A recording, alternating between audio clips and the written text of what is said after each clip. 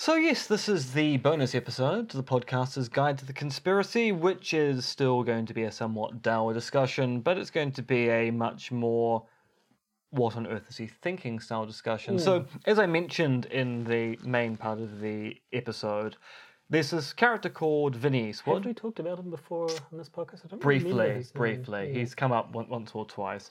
He has an almost daily 2-hour podcast/vodcast that appears on I actually can't remember the name of the broadcast network he works with in the US. It's an internet radio thing with video, a lot like InfoWars, and he kind of is our most prominent conspiracy theorist. Although it's quite fascinating, he's not really known by anyone here. He's more well known overseas. And he tries to come across as a kind of affable chap. He's kind of the happier version of Alex Jones to a large extent. But he's decided to take interest in what's been happening down in Otautahi, which is understandable. He's a Kiwi, just like us. But he's convinced that this was a false flag, and he's convinced because it has 18 of basically 41 features that show an event as a false flag. Now, these 41 features originally came from when Barack Obama was president of the United States. So some of them, Obama attends a funeral-style markers, which of course don't make any sense now that Trump is in charge. But we're going to go through the 18 features that Vinny thinks show that the mosque shootings was a false flag, and kind of question as to whether these are... So I should point out, he does note that not all of these items will be found in relation to every false flag. Very few, if any, of these items should be found at a real event. Thus, when you start seeing several of these items appear in one event, it is most likely a false flag. So it's the idea that the combination of these taken together strongly suggests false flagness. And I'm going to go out on a limb and say the combination of these strongly taken together show that the event is newsworthy. Yes. And indeed, I have never seen from these sorts of conspiracy theorists, and maybe because I haven't looked hard enough, I've never seen people put forward an example of such an attack which they do think is genuine. No. Is there one?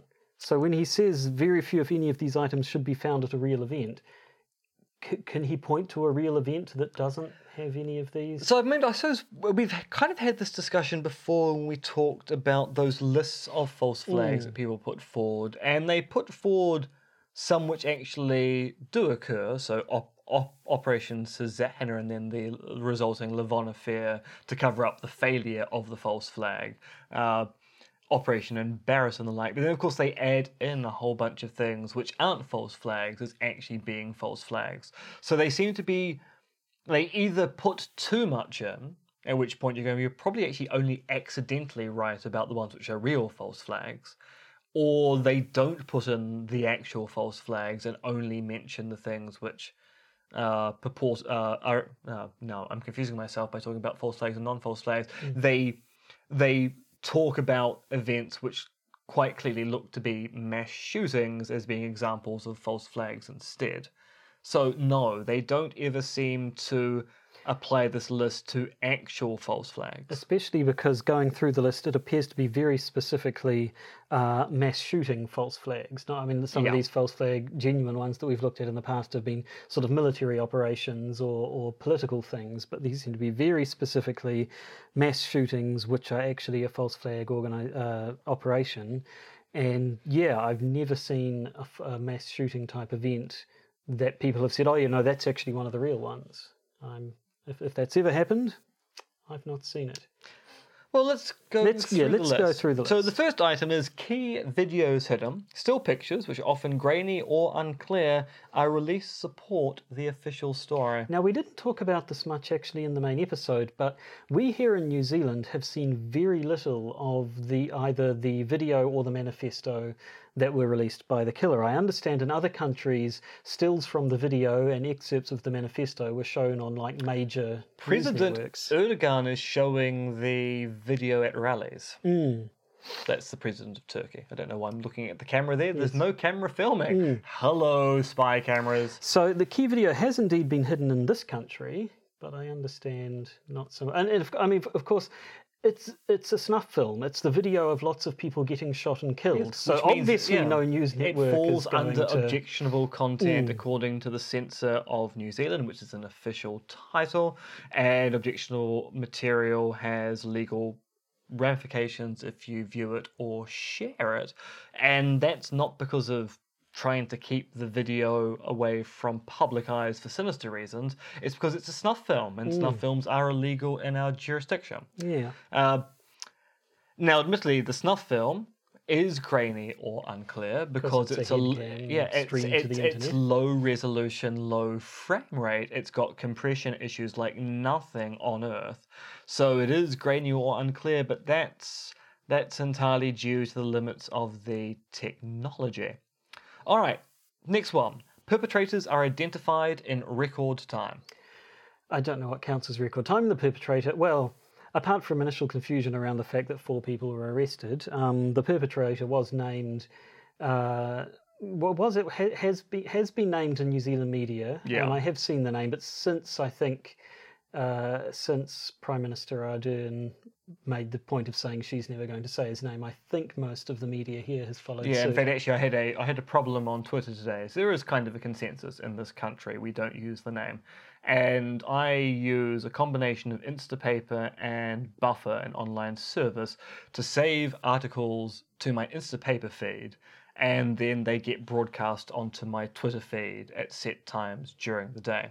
And it turned out I saved a New Zealand Herald article before the self-imposed ban on using the name occurred, which they then changed the title of the article subsequently, but when it was captured, it generated what was going to be the tweet at that moment in time, and so I inadvertently tweeted out the name automatically and then went through and changed the tweet to avoid that. So yeah, there has been a kind of a change of heart as to whether we use the name or not. Even our media organizations are going back and removing his name not from articles but from the titles of articles. So I mean, perpetrators are identified in the perpetrator certainly was identified quickly. How that is specific to false flag offence and not especially to real since offence, I don't see. He was identified because the police asked for his name, and he gave his name because and indeed he wants to be known. He's not trying to hide his existence. He wrote a manifesto. Yes. Now, the next one, new laws or military action take place as a result of the event. Now, that's interesting because here, yes, new laws, it appears, will take place as a result of the event. In the States is notorious for nothing ever happening after one of these events. But they did invade Afghanistan and Iraq after 9/11, and that was a military. Well, indeed, but certainly all of the mass shootings, supposed false flags, have not resulted never seem to result in new laws. So gun laws. So, if that's a marker of a false flag, it doesn't seem to be one which applies to most of the mass shootings that go on in the US. Now, this next one, come on. Right, so this is the one which is truly ludicrous. The event receives an abnormal amount of press coverage. That's a mark of a false flag only. I would like to know what a normal amount of press coverage is to the largest mass shooting in human history. Yes, no. What is the normal amount of press coverage? I don't see how you can defend that as being a characteristic of false flags, in any way at all. We live in a country that, despite the fact that we have a housing crisis, we have endless articles about people buying houses for the first time and how it's important to buy a house. That's abnormal coverage of an issue. A mass shooting, which is kind of a world first for how many people killed on the spot, I don't think we've had an abnormal amount of coverage of this event. No. So, The next point... I mean, basically they're saying if it's newsworthy, you've got to be suspicious about it. Yeah. I mean, frankly, it would actually be unusual if the event occurred and then there was very little coverage. Yes, that would be an abnormal amount. That would indicate that maybe there is a cover-up going on of some particular kind. Now, the next one, the country where the event took place has recently irritated Israel in some way. Was there some... Well, I mean, we've we've irritated Israel in that, we've disagreed with the US and Australia about where the embassy should be located. We've got on Israel's nerves with regard to the fake passports that the Mossad spies were doing. There's been a whole bunch of small issues. We've been in support of Palestine for some resolutions at the UN, and that's made certain Israeli politicians be against us. But it's not as if it's a major contre-temp. No. It's not the kind of thing which you would expect a secret service like Mossad to then go, right, time to get the spies out and cause a mass shooting in Christchurch. And it's a weirdly specific one as well, because it appears to be angling specifically towards an anti-Semitic... crypto anti-Semitism. But anyway... What's next? The event and perpetrators are set up to cause conflict between several different religious, ethnic, or sexual orientation groups. Well, that definitely applies, I suppose. But once again, this is a white supremacist engaging in an attack. That's kind of what he said in the manifesto. And indeed, it's kind of been the point behind Islamist terrorist acts as well. In fact, actually, maybe I haven't looked, but possibly do they think that when Islamists do it, it's not a false flag? Yeah, actually, I think that's fair to say. Especially people like the white supremacists in this particular question would definitely, from what I can read of the manifesto, be of the kind of thought that most of those shootings over in the US are probably fake, although it's unusual given he did one himself. But Islam is a real threat. Yes, that's it, of course, 9/11, supposedly Islamic terrorists, but the false flag aficionados would claim that wasn't. Oh yes, but Islam might be a threat, but they can't fly planes. I mean, they're too primitive to fly a plane, Josh, is the kind of thing they would say.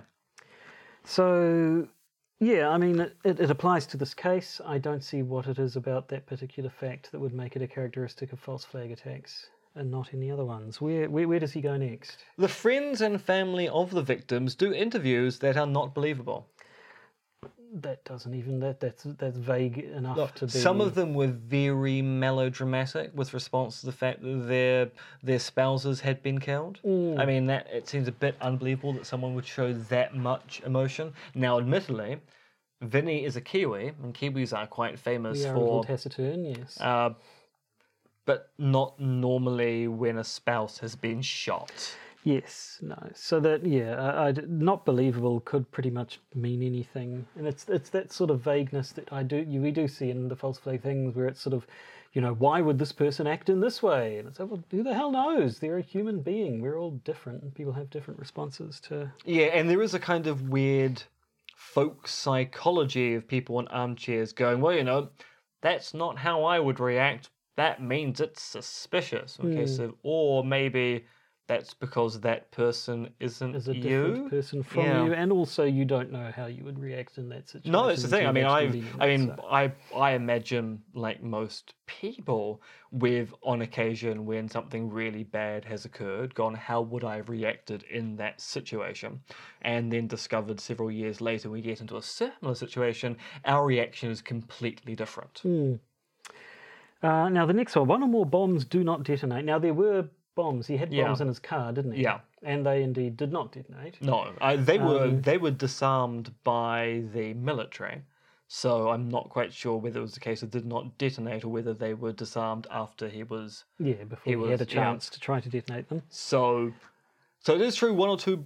Okay, there were 2 bombs and they did not detonate, but don't think... At this stage, that might be the closest thing they've got to Desiderata for false flag, and even then... I mean, if this person indeed is something of an amateur, meaning they're an amateur bomb builder, it wouldn't be inconceivable that they'd be messed up and wouldn't detonate properly, or indeed, as appears to be the case here, he never even got the chance to detonate him because he was rammed off the road and pulled out of his car by the cops.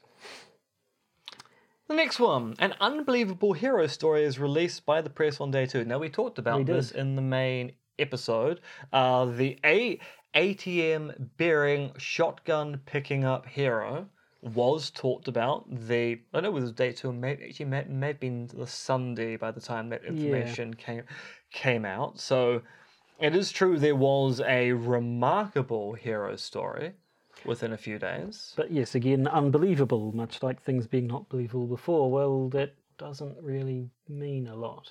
Yeah. And the thing is, there probably were other heroistic stories that we just never got to see of people who ran towards the perpetrator. I had heard of stories who ran towards the perpetrator and unfortunately were killed. Yeah. There was the fella who... there was a story about a guy who... out of what turned out to be justified paranoia, apparently had always sat near the window in his mosque in case he needed to jump through it if some sort of attack on the mosque occurred, and did indeed jump straight through the window and did manage to save people, gave people an alternate exit out of the building and did probably save a few lives. But yes, okay, now 23, a manifesto is released by the perpetrator. Well, that certainly did happen in this case and has indeed happened in other mass shooting cases. But why that's a feature of false flag as opposed to a feature of egomaniacs and highly egotistical individuals who think they're going to become famous and start a race war through their actions, I don't know. That seems like a perfectly congruent thing. If you're going to massacre 50 people, you're probably going to explain to people why. All right, so we actually didn't talk about this in the main episode.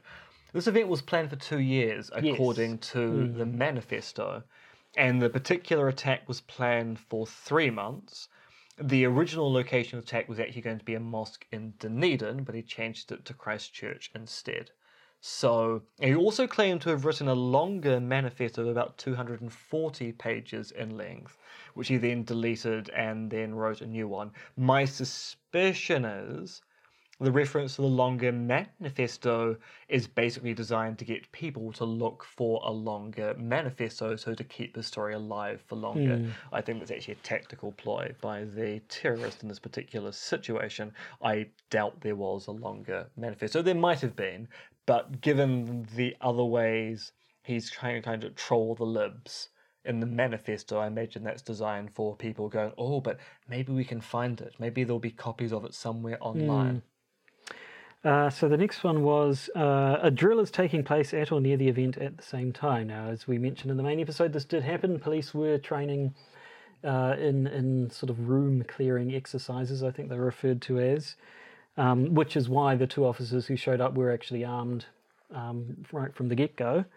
And we do see, this is a claim I've seen a lot before, that sort of some other police or military sort of training event. Yeah, I mean, there were associated drills on September 11th. There were associated drills with respect to the London bombings. One thing which people don't talk about much is it's actually drills going on with services all the time. People training for doing X or Y. So the statistical likelihood of a drill occurring at the same time of a major event is actually substantially higher than most people think it's going to be. Because most people think that you get your police license and then you just become a copper, pounding the streets for weeks and weeks and weeks, and then you become a sergeant, etc., as opposed to, no, actually there's constant training on the job to hone your skills. So a training event occurring at the same time looks unusual, but there's actually an open question. Actually, how unusual is it given these particular types of roles? Now, the next one, little to no amateur cell phone video footage of the event is released. I'm not aware of any. Just in the last day, there's been CCTV footage of the car speeding away and firing shots out of it. Yeah, I don't know. I mean, on one hand, yes, it's 2019. Cell phones and cell phone cameras are ubiquitous, but on the other hand, the shootings happened inside mosques, so people were at prayer. They wouldn't have had their cell phones on their them. phones. And inside, so there wouldn't have been other. It's not like there would have been people on the street who saw it initially, and anyone who did see a guy out on the street waving a gun around would probably have been running for cover. He was shooting at people in the street, shooting up and down the street, which meant that people were running away from the scene. You don't tend to, if you see someone with a gun, go, and this just get out the old iPhone SE and take, look, I've been shot in the stomach. Yes, you'd need to be fairly certain you were actually out of immediate danger before you started filming things, I would have thought. And I mean, it wasn't if it was occurring in a kind of business district. It's the middle of the day. People are at work. An online video is found of the perpetrator acting crazy. Is that one even true? Maybe Vinny's found something, but the closest I could get would be there's stuff online about the perpetrator on social media like Twitter, but I'm not aware of a video making him out to be crazy. Maybe he's making the claim that that's the actual live stream video that makes him look like a psychopath, and of course if it's a false flag then obviously that's a plant. Maybe that's what he means. Yes, I'm not sure about that one. Where do we go from there then? The details of the event make it impossible to not be reminded of other recent false flag events. Now this is the thing that always strikes me about the false flag stuff, just how sort of circular they are. It's always, this is obviously a false flag because it's like all these other false flags, which we thought were false flags because they were like other false flags, which we thought were false flags because they were like other false flags, and it never seems to bottom out in actual proof. Here's a thing, this is concrete proof that this incident was a false flag in any sort of way that would then allow you to infer that because this event is similar to that event, which was a false flag, this one must be one. Yeah. Which that sort of seems to be the main problem with the whole project, really. If you assume other mass shootings are false flags, then this one resembles those false mass shootings. I haven't even had whiskey tonight. But if you don't think those are false flags, then this mass shooting resembles other mass shootings. Yeah, so very, very circular. Moving on to the next one, the perpetrators wore body armour. No, he did wear body armour. Yep, that just speaks to preparation on the part of a mass shooter. 2 years of prep.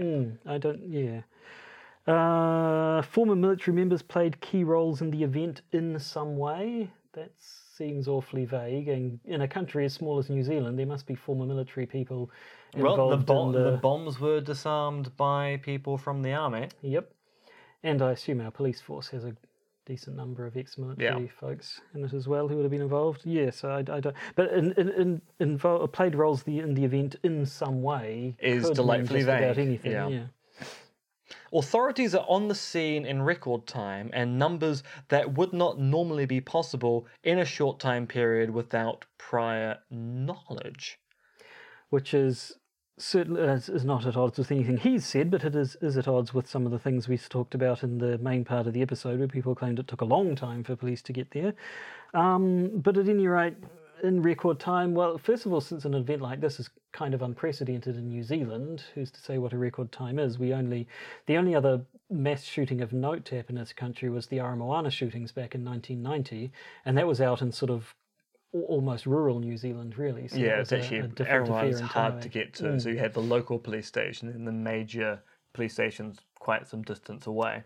And so that was a situation where you had a hostage situation in an isolated community. And was one of the police officers shot initially, which of course actually made the response even more awkward. The local guy confronted Gray, what was his name? David Gray? Whatever his name was, confronted him and was shot instantly. And then it was, so this was, if you've seen the movie Out of the Blue, which was the dramatization of it with Carl Urban, So Carl Urban plays the police officer, not the one who got shot. New Zealand's Judge Dredd. New Zealand's Judge Dredd, yes.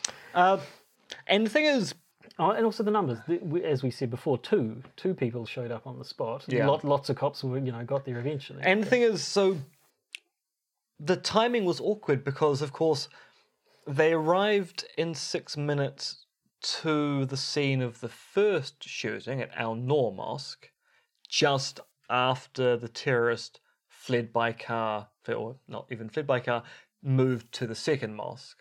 So they actually turned up to the first mosque, as the police point out, too late to do anything, because by the time they got the call, the shootings were basically over and done with. And then, of course, they got a report of the second shooting and went along to that, and they basically captured him as he was leaving the scene because they had a description of him by that particular point. I think they said they knew, sort of obviously being local cops, they knew the city and sort of guessed at the route he would probably be taking, and then saw a car that matched the description. Someone had got the number plate, apparently, and so once they verified that, yes, that's definitely the car, then they sort of weighed their options and decided to ram him to the side of the road. So... yeah, and also Christchurch is not a big city. It is. I think it's our second biggest city, but the thing is, but New Zealand is Auckland, not a big country. And the thing is, Auckland is huge compared to other. Yes, so by international standards, Auckland is the only city in New Zealand because we're 1.8 million, and Christchurch is about between 300 and 400. Yeah. So it's actually Aucklanders find Christchurch to be small. Yes. So the last one of this list of 18, which, I mean, we haven't been numbering them because it isn't really relevant, but going by the numbers, this is sort of a bit of a grab bag of a list of over up to about 40. So this one, number 37 on his list, number 18 of the ones that he picked out, is authorities immediately find, in inverted commas, evidence that ties the perpetrators to radical beliefs. Well, as we said, the authorities received an email from the perpetrator linking to his manifesto in which his radical beliefs were espoused. So sort of the quote-unquote find, it was... there doesn't seem to be anything suspicious about that. No, he released that information to 4chan, 8chan, the Prime Minister's office, and the media. There was no finding. It was promulgated by the suspect. Although, of course, if you believe it's a false flag, then you'll believe that that is part of the ruse. Well, indeed.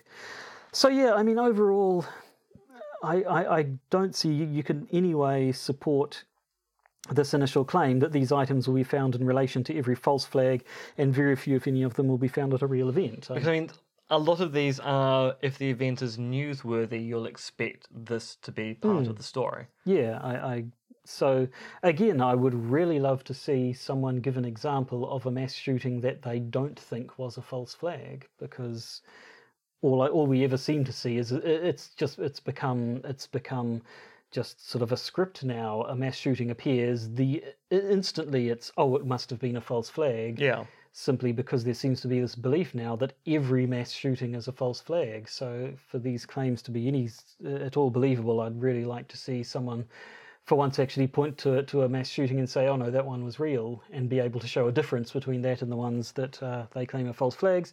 But I don't think that will ever happen, because I think this is all a load of bollocks. Yeah, this seems like a list of conveniences.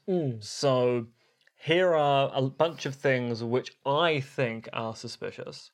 Ipso facto, that makes the event suspicious, as opposed to, but some of these things are A, just going to be likely in any newsworthy story, and B, are probably going to be true by coincidence for a lot of stories as well.